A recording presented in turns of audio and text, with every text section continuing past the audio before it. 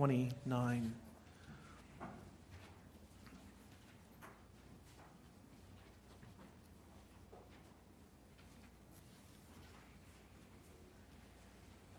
Unlike every other book of the Bible, the Psalms are a collection gathered over time. Under God's control, the individual songs or poems were placed in the order that we have them today. Psalm 3 and 4 are a striking pair from a number of vantage points. First of all, they come after the certainties of Psalm 1 and 2. Psalm 1 is clear. The man or woman who obeys God will be blessed like a tree beside waters. Psalm 2 is equally clear and certain. History belongs to the Messiah who will reign despite the raging nations. Together, these two psalms that form the introduction to this collection, Psalms 1 and 2, cover all the major themes of the Old Testament: wisdom and law, kingdom and salvation. They picture all of life and all of history moving in a very clear direction. God wins, and his people are blessed in the end. But stepping out of that introduction, that entry to the Psalms, Psalms 1 and 2, we move into Psalm 3 and 4, and it's like stepping out of a cathedral and into a busy, dirty street. Psalm 3 verse 1 says, "O Lord, how many are my foes, my enemies? Many are saying of my soul, there is no salvation for him in God." The psalm has a desperate feel. The psalmist is hunted and taunted. In fact, Psalm 3 is David's psalm at the worst moment of his life. The rebellion of Absalom, his son, wounded him deeply and personally. Absalom stole the hearts of his friends, divided his family, and divided his nation. It was so personal that Absalom actually sexually abused David's wives in a tent in Jerusalem that he had set up. Can you feel that fall? The certainty of singing the glories of Psalm 1 and 2. Then the fall into the sewer of life that is Psalm 3. Enemies, danger, defeat, struggle. In the middle of that wonderful psalm, Psalm 3, in verse 5, there is a turning point, though. David moves from struggle to trusting God with these words. Verse 5 of Psalm 3. "I lay down and slept. I woke again, for the Lord sustained me. I will not be afraid of many thousands of people who have set themselves against me all around." That critical middle line in the song marks Psalm 3 as a mourning psalm. David has gone to bed in a crisis, and he wakes up because the Lord's mercies are new every day. Now can you understand why the Lord placed Psalm 4 next to Psalm 3? Psalm 4, our psalm tonight, as some of you might recall, is an evening psalm. Commentators have long noted that Psalm 3 and 4 very much go together and have many words in Hebrew in common. They are one long day in the life of a believer living in a fallen and broken world. Instead of easy victory, David finds himself on the run from his own son. He has every promise you can think of. He is the Lord's anointed, and yet, how can this be? How can we be people today who are going to inherit the earth and at the same time be people who struggle every day with fear, anger, and depression? Psalm 4 shows us that we can be at peace and sleep when we remember the Lord our God, when we remember who our God is for us and how good he is in himself. Then and only then we can sleep in the boat during any storm. Would you please stand now as we read this wonderful psalm together, Psalm 4. "Answer me when I call, O God of my righteousness. You have given me relief when I was in distress. Be gracious to me and hear my prayer. O men, how long shall my honor be turned into shame? How long will you love vain words and seek after lies?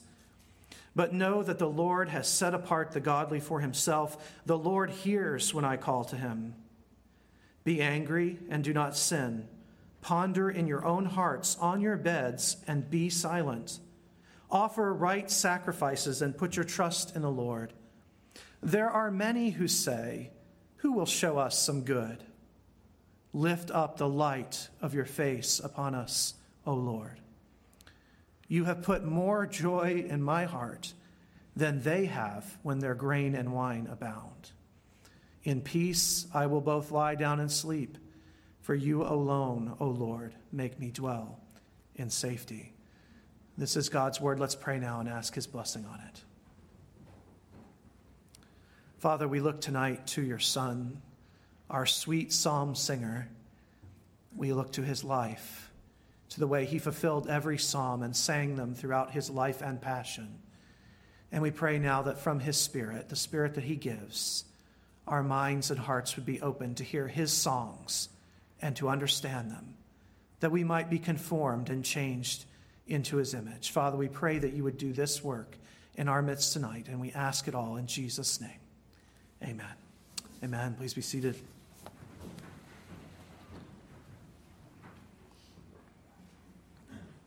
Last time, you will recall, I hope, that we looked together at verse 1 of this psalm. Normally, we study more than one verse at a time, but I wanted to slow us down that day and ask us to really think about what it means to call God my righteousness. Most of us are probably uncomfortable with a phrase like that, and for good reason. We don't want to suggest for even one moment that our own personal righteousness can merit or force God to favor us. We also don't want to set ourselves up over our neighbors as if we were paragons of virtue. But as we saw last time, that is not what God of my righteousness means in verse 1. What it actually means is that God will uphold, God will vindicate me in a particular matter in which I am innocent. For us as Christians, this means that God will one day vindicate our faith. In other words, the many people who thought we were crazy for attending church, trusting God or following his word, those people who slandered us will be compelled to face the truth. God will uphold the church's sacred cause, which is Christ and the gospel. As we noted that night, God will not be vindicating a particular political party or my hobby horse or theological position. Rather, the day of Christ's coming will vindicate the believer in Christ. God upholds our righteous cause. We also took verse 1 and we put it into the mouths, not just our mouths, but into the mouths of David and Jesus. As Jewish kings, this term had special meaning for David and Jesus. Both men were the Lord's anointed, and so the slander against them was not just sinful, it was also treasonous. The opponents were actually setting themselves up against God. Here we should think of the words of Psalm 2. Why do the nations rage against God and against his anointed? As I've mentioned on several occasions, the Psalms are fulfilled when Jesus sings them, when we hear them on Jesus' lips. More on this at the end of the sermon. But for now, let's look at the rest of the psalm. Having opened with his trust in God as the one upholding his righteous cause, David now turns to the nation and advises them. If the context here is Absalom's rebellion, and I believe that it is, you can kind of imagine the scene, can't you? The nation is being ripped apart. Some of the old guard are faithful to David. They remember the slaying of Goliath. They've seen David's extraordinary power as warrior and poet. But meanwhile, many others see this as an opportunity to get ahead or to settle old grudges. For example, we briefly meet a character in the Old Testament account who was a relative of Saul, the man David replaced, who was so thrilled with this rebellion that he followed David's retreat, cursing and mocking him all the way. What happens then in 2 through 8, verses 2 through 8, is really remarkable. In his distress, David turns to his audience, the nation, and instructs them, and us through them. You can see this structure in your Bible as the stanzas are marked out in most Bibles with spaces. So in verses 2 and 3, we see David correcting the people. Then in verses 4 through 5, he advises them. And then lastly, in verses 6 through 7, he sets the example for them.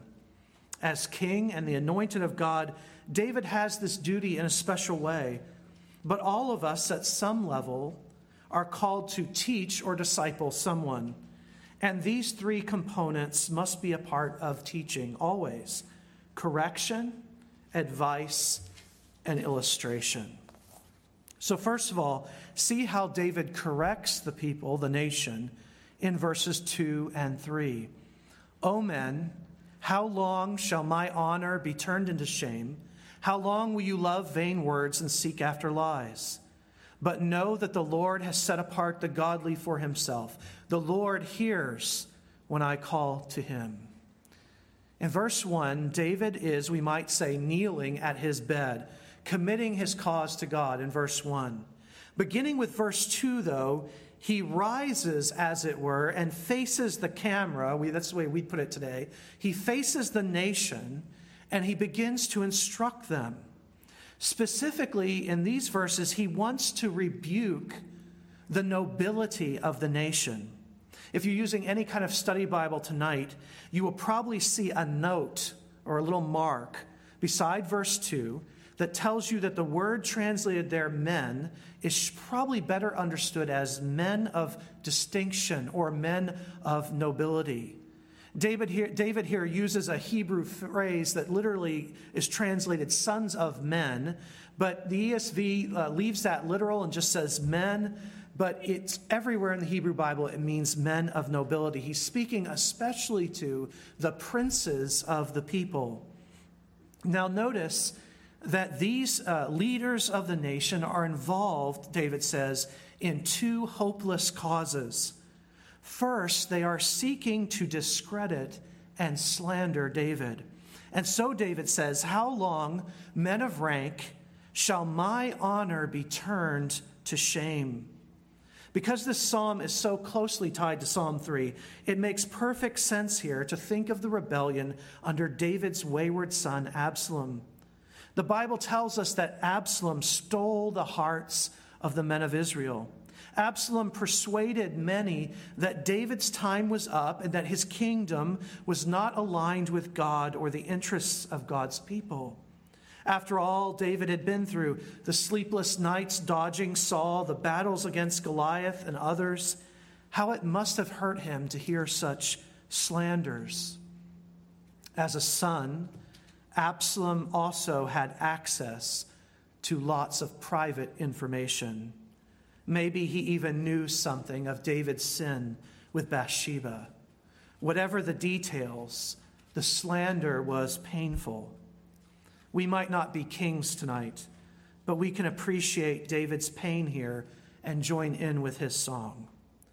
In many ways, in fact, with the dawn of social media, the opportunity for slander and for false allegations has never been greater. One of the great evils of social media, and let me just say, I know there is good to it too, but one of the great evils of social media is that it gives so many unworthy people a public platform. People who are really themselves lost and confused can use it to mislead others, and they do. Others who are just resentful or even evil can use it in the same way. It gives everyone a pulpit. Now, to be honest with you, I'm not always sure I should have a pulpit either when I look at my own life. But at least in my case, my pulpit comes with lots of accountability. So we can appreciate some of what David is feeling in our own day. He wants to ask these people, how long will you go on with this hopeless attempt to disgrace me? But there's a second and even more serious rebuke here in these verses. David goes on to say, verse 3, "How long will you love, adore vain words, and seek after lies?" Now, on one level, the vain words or empty words are a reference to the slanderous remarks of David's enemies. But the language here is the language we find again and again in the Old Testament to refer to idolatry. As the Lord's anointed, David is saying that slander is more than slander in his case. It is idolatry. Just as he said in Psalm 2, their raging against God's anointed is not about David ultimately. It is about God. David did not come to the throne through an ad campaign or ballot manipulation. His life and kingship were profoundly miraculous. He was anointed by the greatest prophet of the age, the prophet Samuel. Don't miss this. These slanderers thought they were involved in politics, regime change. But in reality, they were involved in idolatry. They weren't just overthrowing a king, they were trying to overthrow God himself. The idea that God was going to give his kingdom to Absalom or to someone else was a direct assault on God's promises and activities. So you see, they seek after a lie, a vain thing, a useless thing. And that's why David can say in verse 3, "Don't you know? God has set apart the righteous for himself." This is covenantal language. It doesn't mean someone who is perfectly sinless, but rather the person who is in authentic covenant with God. This is the idea behind our word holy, not perfect, but rather someone who's been set apart by God. David delights and rests in that. He had received the promise of eternal kingship. So these recent attempts to overthrow his kingdom were bound to fail. They were vain. They were empty. When David used these words, he knew where he was getting them from. In English, we can miss this, although it's there in English too. But these words are the same words used by Moses to describe the difference God made between the Egyptians and the Israelites. Remember in Exodus how the plagues would descend on the land of Egypt, but leave the Israelites completely untouched. Why? Because the Lord has set apart his people and he hears them. David then rebukes the nation for their obstinance and their stupidity and their forgetfulness of God's promises. He says, "Don't you know our God by now?" Now, if David could have this confidence, think how much more emphatically Jesus could sing this psalm. Whatever the appearance in our country at this moment, or on the morning of his trial and crucifixion, whatever things look like, no matter how bad things looked, Jesus has always known that God the Father had set aside the covenant keeper for himself. Everyone likes to think they are part of a movement that will last. We talk about being part of the change or ending poverty in this generation, or we speak of the inevitable progress of the times. Some of these changes are good, some are bad, but they all miss the point. Do you really think that the future belongs to sinful mankind? Do you really think, do the people leading the movements today, do they really think that God will give the kingdoms of this world to the oligarchs of our society? Do you think the LGBTQ movement is going to inherit the earth and the fullness thereof? Will God rip the kingdom from his beloved Son, his resurrected Son, and grant it to us or them or any other political, social movement? When Jesus sings these verses, they are fulfilled. So Jesus can say in verse 3, "The Lord hears when I call him." As we saw this morning, Jesus has the ear of the Father. What then is the hope of all these counter movements. David advises even those in his own day, kiss the Son then, lest he be angry and you perish in the way. The hope of the right and the left and the center and all the other movements, the only hope is surrender, because God has set apart his anointed, and his anointed is singing this psalm, and no one can take it out of his mouth. After this strong word of rebuke, you'll see the second stanza in verses 4 and 5. David now turns, like any good teacher, to instill truth, to give advice. He's driven out the bad. Now he will plant good seeds. Look at the verses here and the advice he gives. He says, be angry and do not sin. Ponder in your own hearts on your beds and be silent. Selah. Offer right sacrifices and put your trust in the Lord. Verse 4, and some of you will have this note as well, can be translated, tremble, tremble in fear of God and do not sin. Ponder in your hearts. The word for tremble and anger in Hebrew, the same word. But either way, the point is the same.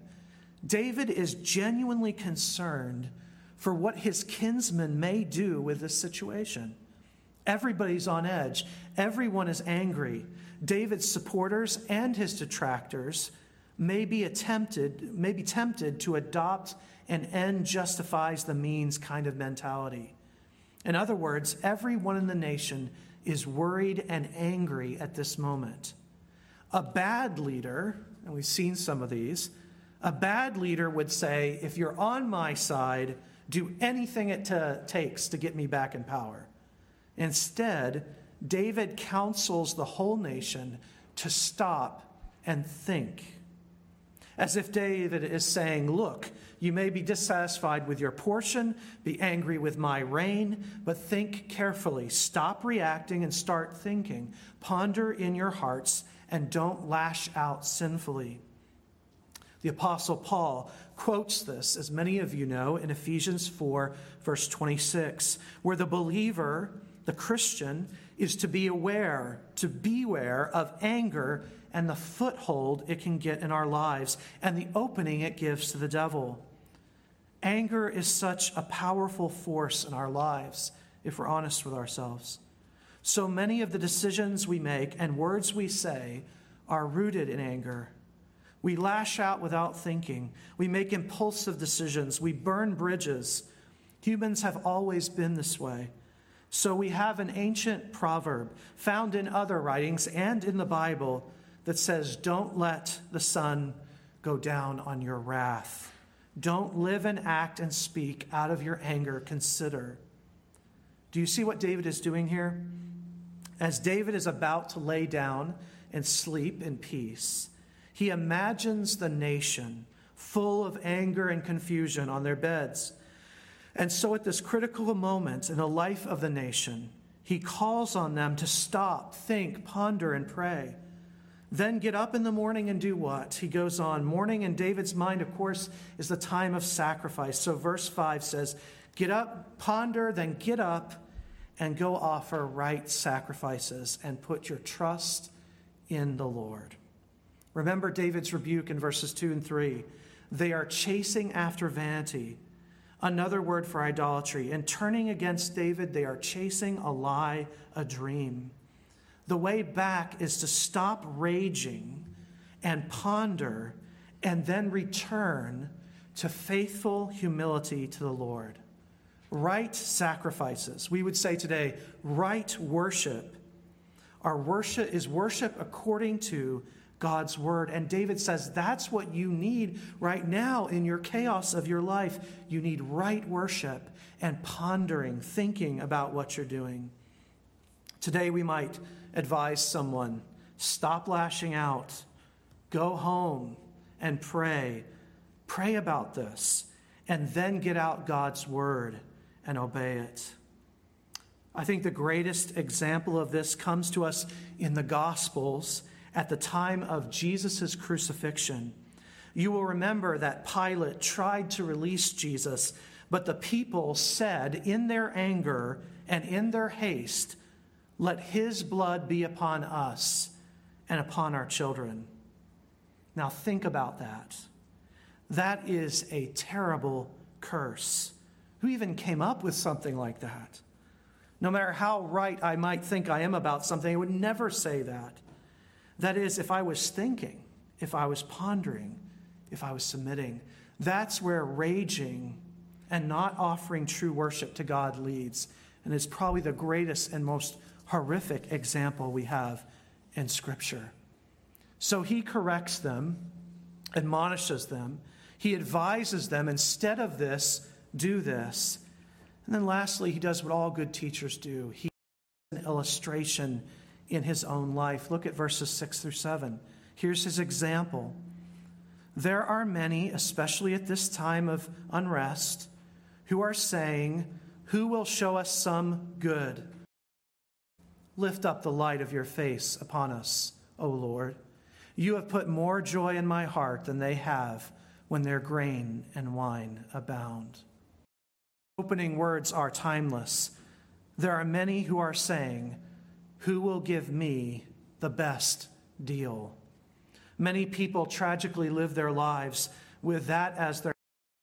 But here in Psalm 4, the context is almost certainly a civil war in Israel. It's not hard to imagine people on both sides doing the math.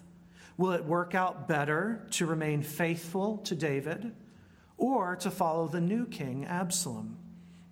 Everyone, quite naturally, is looking out for their advantage, and quite sinfully.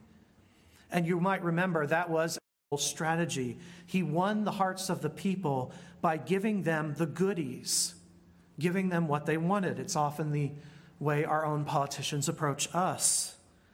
Behind this whole rebellion is not some noble belief in God's will. Instead, as David knows, it's all about anger and greed. People who want revenge on the current administration and people who hope to do better with a new administration. But once again, even if you remove this particular background, the picture is the same. Who will show us some good? This really common attitude moves David in the Spirit to add some of the most beautiful words in Scripture. When facing this ugly attitude of what's in my best interest, David says this in the Spirit: "Lift up the light of your face upon us, O Lord. Have mercy," he's saying, "on this nation of greedy, angry people. Lift up the light of your..." That's what we need. "You have put more joy in my heart," I know this, "than they have when the grain and wine is running over." Just as I do with you, I'll do in a few moments. These words are the words of the priestly benediction. David has found in that benediction that he hears probably every week or maybe even multiple times a week. He's found in those words, "The Lord lift up his face," or "The Lord make his face shine upon you." He's found in those simple words of the priests the benediction, the reality of what he really wants in life. And now he calls that blessing down on all of the nation, on all his people. Instead of a bribe, instead of a kickback, David asks God to remember the priest's benediction and reunite the people of God during this civil war. And then he gives his own testimony, and this is striking. He says, "You've put more joy in my heart than they have when their grain and wine abound." Here's what he is saying. When everything is going right for them, when the world is at its best, when life is clicking on all cylinders, money is pouring in, on their best day, they don't have the joy I have in my heart, in my God, on the worst day of my life. Do you see the irony? Do you see the irony? They've given themselves, like so many people in our culture, they have given themselves over to pursue pleasure. Who will show us any good? And yet at the end of the day, when everything is given, they cannot come close to the simple pleasure David has in his Almighty God. If you really want to understand our moment in history in this country, understand this verse. We are a nation of the miserably rich. We work, we slave, we make it, we get it, and then we are miserable. And there's not enough medication and alcohol to make it right. The simple believer on the worst day has more joy than the unbeliever, the best day of his life. Verse 8 then ends the psalm, and it's really the amen to the psalm. David writes, "In peace, then, because of all this, I will both lie down and sleep, for you alone, O Lord, make me dwell in safety." It's a striking ending. The world's on fire. The nation is torn apart. His family is divided. His son is wayward. And David says, "I will sleep tonight because my safety was never about the nation or my family. My safety and my joy and my peace are in my Savior." David will not spend the night thrashing in anger upon his bed. He will not spend his nights or his days calculating what might be in his best interests in every situation. He will not use his platform to slander others or improve his own ratings. No, don't you see? He has been satisfied in God and in who God is for him in Christ. And now all that is left is sleep. What about you? You know, very few people die instantly. Our medical people will tell you this. We have many medical people, ask them. Most of us will have a deathbed, even if it's just 20 minutes in our own bed, a major heart attack or something. But there's almost always a deathbed. What will comfort you in that ultimate moment of rest? As you say for the last time in your life, "Now I lay me down to rest." How will you finish that poem? I personally think the absolute best use of this last verse is for that moment, as you see that moment approaching. These words speak powerfully to that moment, and I hope you will memorize them for your death. "In peace, I will both lie down and sleep, for you alone, O Lord, make me dwell in safety." But these words are for living as well, not just for dying. We face slander. It's a very real and growing problem in our day. We also see a world torn apart by self-interest. Can you find in your pastor's benediction, morning and evening, can you find what they are really looking for? Or are you just going to go around trying to get one more thrill, one more scrap of fleeting happiness? This is a psalm that sings of our faith, our struggle, and our moment. But more than anything else, don't miss this. Jesus, our anointed one, fulfilled this psalm. First, when he fell asleep in a boat during a raging storm. Was it this psalm, perhaps, that he was reciting as he went to sleep that day? We know he was a ferocious psalm singer. The psalms were on his lips throughout his passion. This psalm was perfectly manifest in his perfect life. But even more so, this psalm is the psalm of his death. Remember what the scriptures say. He laid down his life. He, more than anyone else, then or now, he died in the sure and certain hope of the resurrection. He died knowing that God, his righteousness, would not allow his Holy One to see corruption. This was the very attitude of Christ as he approached his own death. It is this psalm that I believe is echoed down to us in the New Testament through the book of Philippians, when Paul writes these wonderful words: "Rejoice in the Lord always."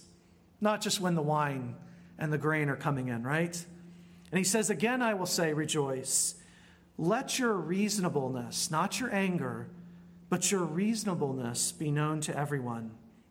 The Lord is at hand.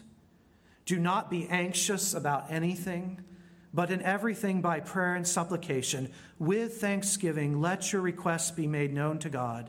And here's the promise: the peace of God, which surpasses all understanding, will guard your hearts and your minds in Christ Jesus. Amen. Let's pray.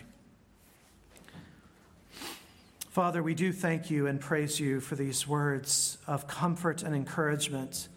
We rejoice as we hear them in David's mouth. We rejoice as we see them manifested in our own, and we rejoice with even greater joy as we see them in the mouth and life of Jesus Christ, our Savior. Help us tonight to hear him by faith through his word, singing these words. And then, Father, by your Holy Spirit, sing them right into our lives. For we pray and ask it in his most holy name. Amen.